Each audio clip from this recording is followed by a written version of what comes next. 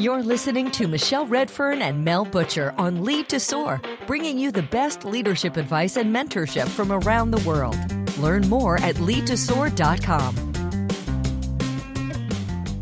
Hey, Michelle, it's good to be with you again on Lead to Soar.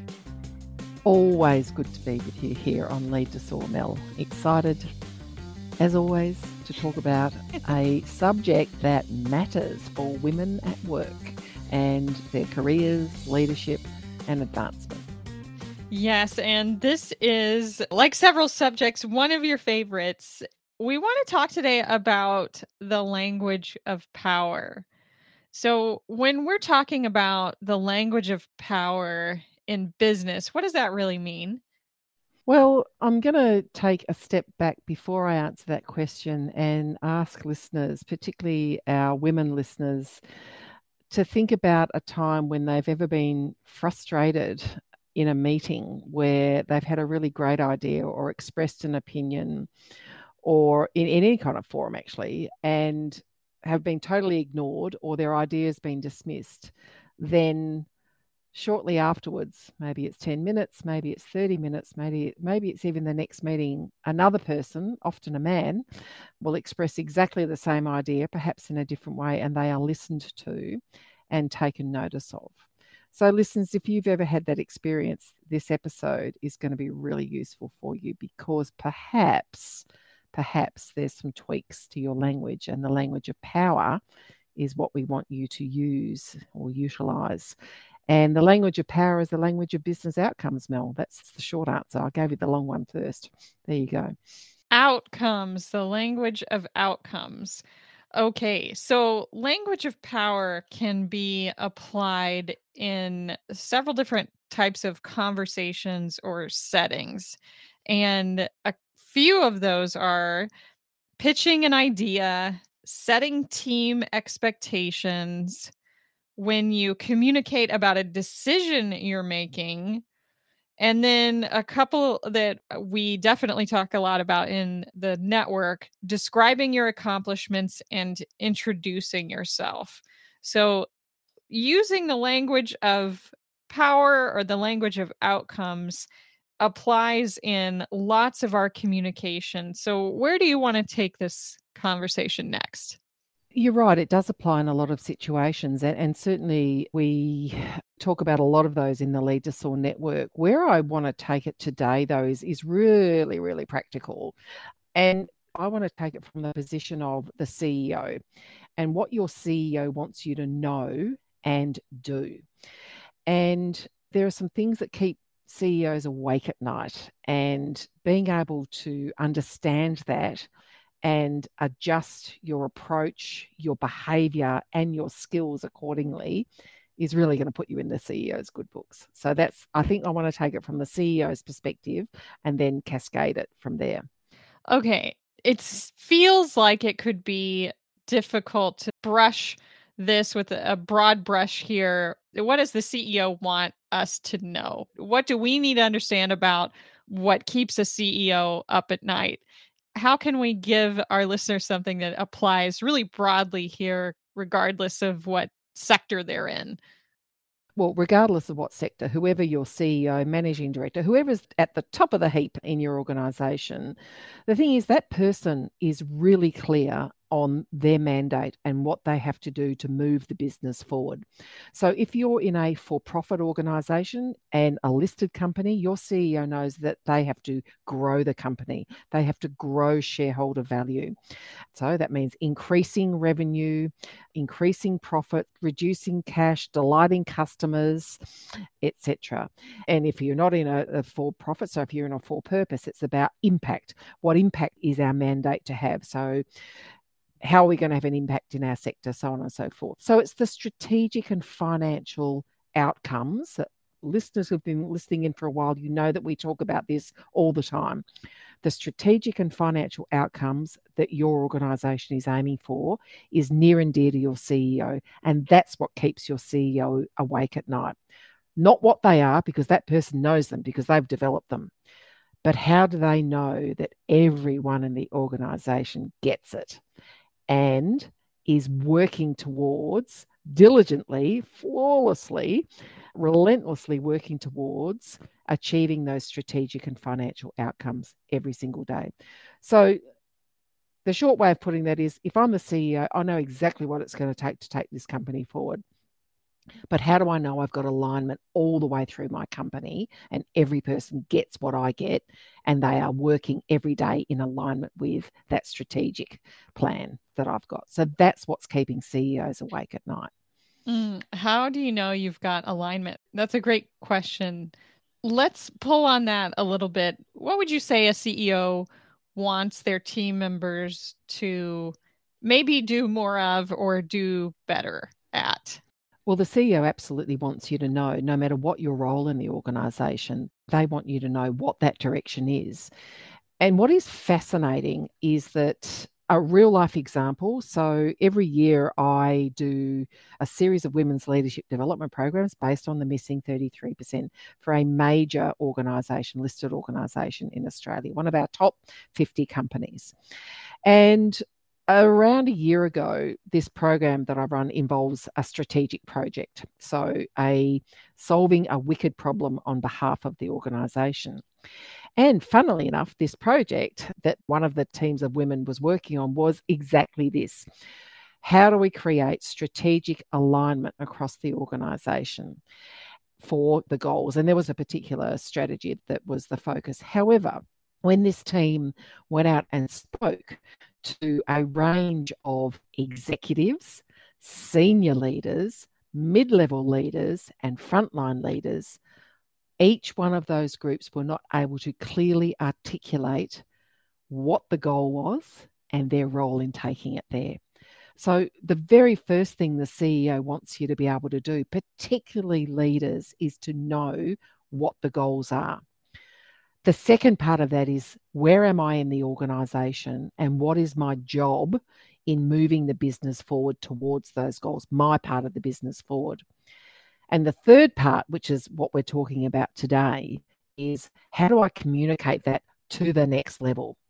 Because if you think about a waterfall here, the CEO's at the top, at the edge of the river, and is pushing the water over. There you go, that was a Freudian slip. They are pushing the strategy and the financial and the strategic goals over the edge. The next layer catches them, then they push it on. The next layer catches it, then they push it on. The water at the top of the waterfall is still water at the bottom of the waterfall, Mel. But in business, the idea at the top of the waterfall, where the CEO, by the time you get to the most junior or the frontline folks, often doesn't resemble what it should. And that group of people has not been communicated to effectively enough and checked in on effectively enough to know what the goals are. Therefore, their activities aren't aligned. So this is what's keeping CEOs awake at night. They know that they have to delegate to their team, and then their team delegates to their team, and so on and so forth. But somewhere we get messages lost in translation. This is a real issue for organisations, and it plays out in all sorts of different ways, which we can provide evidence of. I think you and I were talking off air that there was a study done by one of the major consulting firms, and they surveyed a whole bunch of executives in a huge amount of organisations about their time and the way they use their time. And only 42% of these executives said that they spent the majority of their time working on the strategic imperatives of the organisation. So 52% of executives are not working on the majority of the time are not working on the strategic imperatives of the organisation. I bet they're very busy in meetings, eh? Oh, I reckon they're really busy. Yes, busy in a lot of meetings, in back-to-back meetings. That's one of the expressions I can't stand. So where is it going wrong? And the communication being really, really clear. Number one, what's my role in taking the business forward? And as a leader, how do I effectively communicate to others? And this is where the language of power, executive presence, strategic communication, it's all wrapped up together and is absolutely imperative for leaders to have these skills and keep developing them and honing them, sharpening the axe, as someone calls it. Okay, I want to just weave this together a bit more to make it really clear for our listeners. So, the piece of the language of power that you really want our listeners to understand today has to do with getting people in alignment, strategic alignment.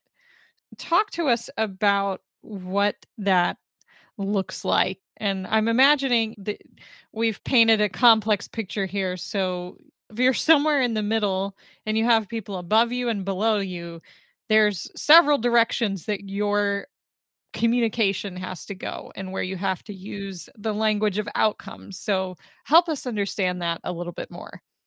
Yeah, so I think, as I said at the start of the call, the language of outcomes, it's actually understanding what are the outcomes I'm responsible for. So you will have key result areas, key performance indicators that are aligned to taking the business forward. So you knowing your KPIs and your boss's KPIs means that you've got a very clear framework in how you structure what you do, how you do it, and how you communicate about it to others.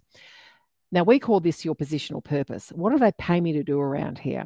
And your positional purpose is also an activity. And for those of our listeners who are in the Lead to Soar network, this is something that we coach and train our members on. It's really understanding what my role is in the organization and how to take it forward. So, what are my activities? What are my key responsible areas? So, coach my people, talk to customers and win new business, make sure that the cost control program is underway. You folks will have your key things. So it's about saying, listing them down on one side of the sheet, then saying, which part of what does this relate to? And if it relates to outcomes, so for example, talk to customers and win new business, that is about growth. So we talk about cash, growth, return, customer. That is about growth and customer. So we want to have a really good customer strategy. We want to bring our customers on board. We want to have profitable business, so on and so forth. So it's about individuals knowing that. As leaders, that positional purpose can be done at a team level as well. So, hey, team, what are we going to be famous for? What is our job around here? When we get to the end of the year, what's the CEO going to congratulate us for achieving or accomplishing? Will it be how many emails we've had and how many meetings we've had and the busyness that we all get caught up in? Or will it be how many new customers we've gained for the organisation, how we've increased revenue for the organisation, how we've decreased cost for the organisation, how we've increased productivity or efficiency or eliminated waste from the organisation? So those are the things that we have to really know as a team leader. And as a team leader, I have to be able to communicate that absolutely effectively. So wouldn't it be nice to have some more customers? No. Hey, team, this year it's our goal to increase the number of customers by 15% and to grow the share of wallet for overall customers by 25%. And that's how we're going to measure our success. That's how we're going to measure whether we're going to be famous or not in this organization. So wouldn't it be nice to get more customers? No, let's get really specific. Our job is to get 15% more customers and to grow the share of those customers by 25%, because that's contributing to the organizational outcomes. So that's what we need to do. And then it's, okay, team, so we could have a team meeting every single day, but that's actually not going to help us achieve our outcomes. What we're going to do is have a stand up at the beginning of each week to work out who's doing what, where we're doing it. And that stand up agenda, because it'll be 10 minutes, whether it's standing up in your home or standing up in an office somewhere, we're going to talk about the goal for this week, which is we've got XYZ amount of customers to win. Here's the activities, yada, yada, yada, who's doing what. Once a month, we're going to have a team meeting where we're going to go through an agenda based on the outcomes. So we're going to talk about customer, we're going to talk about people, we're going to talk about shareholders, and we're going to talk about the outcomes that we are responsible for in each of those. And the rest of the time, you're all going to kind of crack on with it. And so for leaders right now thinking, I wonder how I might do that, I want you to think about your current rhythm, the current cadence and the way that you work. If I was to come in and just kind of hang around your organization and follow you around for a week, would I see you actively, proactively engaged in actions, decisions, behaviors, activities aligned to the strategic goals of the organization? If I was sitting in your team meetings, what would I hear? Would I hear you talking about customers, revenue, growth? Would I hear you talking about how we're moving the business forward or tweaks to the strategy? What would I hear from you? The language of power is talking about the language of outcomes, but it's also weaving it in to your everyday activities. Yes, we talk about the language of power in terms of some of the words we use and the phrases and the situations, but in your everyday life as a leader in the organization, how many times could I look at you, observe you, and observe, really see, feel, hear you talking about how you're taking the organization forward? These are the behaviors that go with the language, I guess, Mel. I want to pull on the thread around feedback for a moment. There's an example in Susan's book, No Ceiling, No Walls, that I'll share really briefly here. So she gives an example of giving feedback to a team member or a subordinate. And so instead of saying, your project management skills are outstanding, and that's why you've been chosen to lead the project team. I know you can get it done. So instead of that, saying, our customer service strategy rests on completing the call center project on or ahead of schedule. Your project management skills are outstanding, and that's why you've been chosen to lead the project team. I know you can get it done. And this overlaps so nicely with what you and I have talked about on several previous episodes around how women are commonly not given feedback that is clear or actionable. And this is a great example of really getting to the heart of helping your team member understand why they're doing what they're doing and why it's important, how it contributes to a strategy that's bigger than just the project itself. Yeah, absolutely. And I've said this a lot, listeners, that I know that not everyone jumps out of bed every day with glee and says, yay, I've got to go to work. But increasingly, our team members are looking for more purpose. We're looking to engage their hearts and their minds and their efforts, but we must engage their hearts, their minds, and their efforts and align those efforts towards what's important for the organisation. And to have a team member understand their purpose in the organisation, their positional purpose, is a hugely important way of saying, hey, Mel, you're not just a widget maker. You're a really important part of this team. Without you bringing in that call center project on time, our customers are not going to benefit from whatever the initiative is, which means we're not going to be able to achieve our growth targets. So really having people hooked into that, feeling that sense of purpose and worthiness. And I think that's what it comes down to. You know, we're no longer just post the Industrial Revolution. And folks, I do acknowledge that I'm talking very broadly here, and there are so many different layers of this. But for knowledge workers, it can sometimes feel like we're a long, long way away from the action. And if we're at frontline or even frontline managers, we can feel a long, long way away from the action, except if you have a leader who is super, super good at strategic communication and can explain to you how absolutely critical your work product is to making the business successful. I myself have been a recipient of that kind of leadership, and it is outstanding. It's motivating. I was a call center worker. I used to answer hundreds of calls every single day, but I knew how important my job was, because someone once said to me, Michelle, and there was, I think, about 100 of us in this particular area. They said, Michelle, each one of you, you are the directors of first impressions for Telstra. You are Telstra to our customers. It's not the organisation. It's not the boss down the hall. It's not the boss in some big city office somewhere. You are Telstra for this person, and you matter because that customer just sees you and hears you.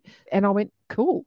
That is really cool, because other than that, I could have treated it like okay, here's another damn customer. So that was clever strategic communication. And yes, that person knew what mattered to me. They knew what buttons to push with me, which of course is another part of what we talk about with leaders. To engage the greatness in others, you have to seek it out and you have to know your people. But we've got to help people find purpose in their work. And part of that purpose is your job is really important.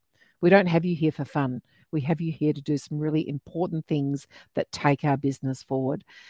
And for me, this is using the language of power. So your job's important, Mel, because it's going to help our company grow.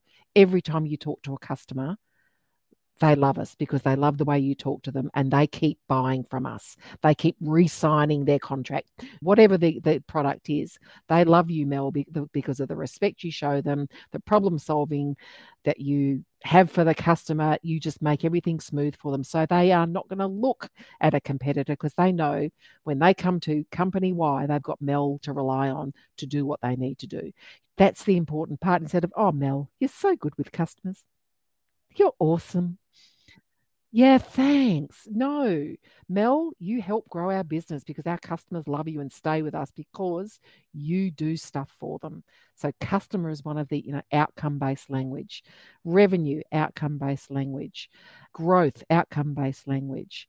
Efficiency, return, productivity, all outcome-based language. And these are the things that I really want leaders to pay attention to deepen their language. And the other thing too is it positions you as someone who has executive presence. And for those of you who are listening for the first time and haven't heard our definition of executive presence, which again, a lot of people are told, oh, you've got to have more executive presence, Michelle. I go, okay, can you tell me what that is? Here's what it is. Executive presence is being able to attract and hold the attention of the people in front of you whilst delivering a business savvy message. A business savvy message is using the language of outcomes. So yes, you've got to have all of the stuff around engaging the people in front of you and drawing them in. But unless you're talking the language of business, the language of power, they're going to stop paying attention. So that's what executive presence is. And it can be used at every level in every organisation. Yes, it's going to be different based on where you are in your career, where you are in your organisation, but it can be used. Okay, let's put a nice little bow on this for our listeners. So it doesn't matter what level you're at in your career. The language of power, the language of outcomes is something that you can learn to use now, and you can apply it to a number of different types of communication with subordinates, peers, and superiors. And there's a number of places where it's important to use, like when you are doing your authentic and gracious self-promotion, introducing yourself, when you're giving feedback, and when you're communicating with people in your company about work to be done, work that's been accomplished. What else, Michelle? That is a really neat way of wrapping it up, but I will wrap it up by saying this is what your CEO wants you to know. Your CEO wants strategic alignment across their company. And if your CEO sat down next to you right now and said, hey, what do I pay you to do around here? You'd be able to tell them, and they'd be really pleased, and you'd give that CEO a good night's sleep. Right. So you wouldn't say, oh, well, I'm an accountant. No, you would say, hey, I'm keeping the money safe so that we've got plenty in reserve for the next time a global pandemic hits. There you go. That's going to get their attention. Love it. Yeah. All right. Awesome. Thank you so much, Michelle. No worries, Mel. Thank you for joining us for this episode of Lead to Soar. We sincerely appreciate your honest, positive reviews. You can leave questions at leadtosoar.com for Michelle and Mel to answer on future episodes. Until next time, we hope you'll use what you've learned here and lead to soar.